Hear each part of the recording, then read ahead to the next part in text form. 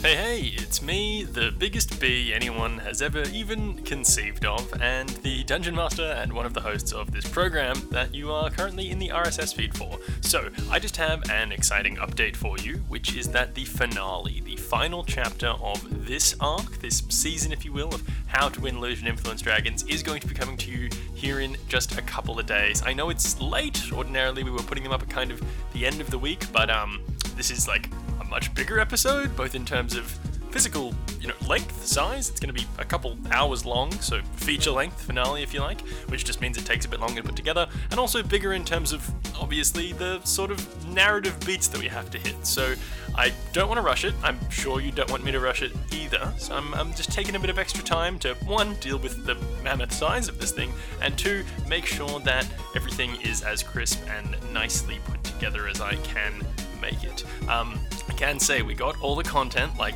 a week ago or so, and it is really good. I am so excited for you guys to hear how this story wraps up. Personally, I'm extremely proud of it, and I'm hoping that you're really going to enjoy it. So I guess stay tuned. The episode will be coming in this feed that you're currently listening to in the next couple of days. If you want to get an update on that, you can just stay tuned on the social media. That's at HTWLade on Twitter or at Curio Network on Facebook or Instagram.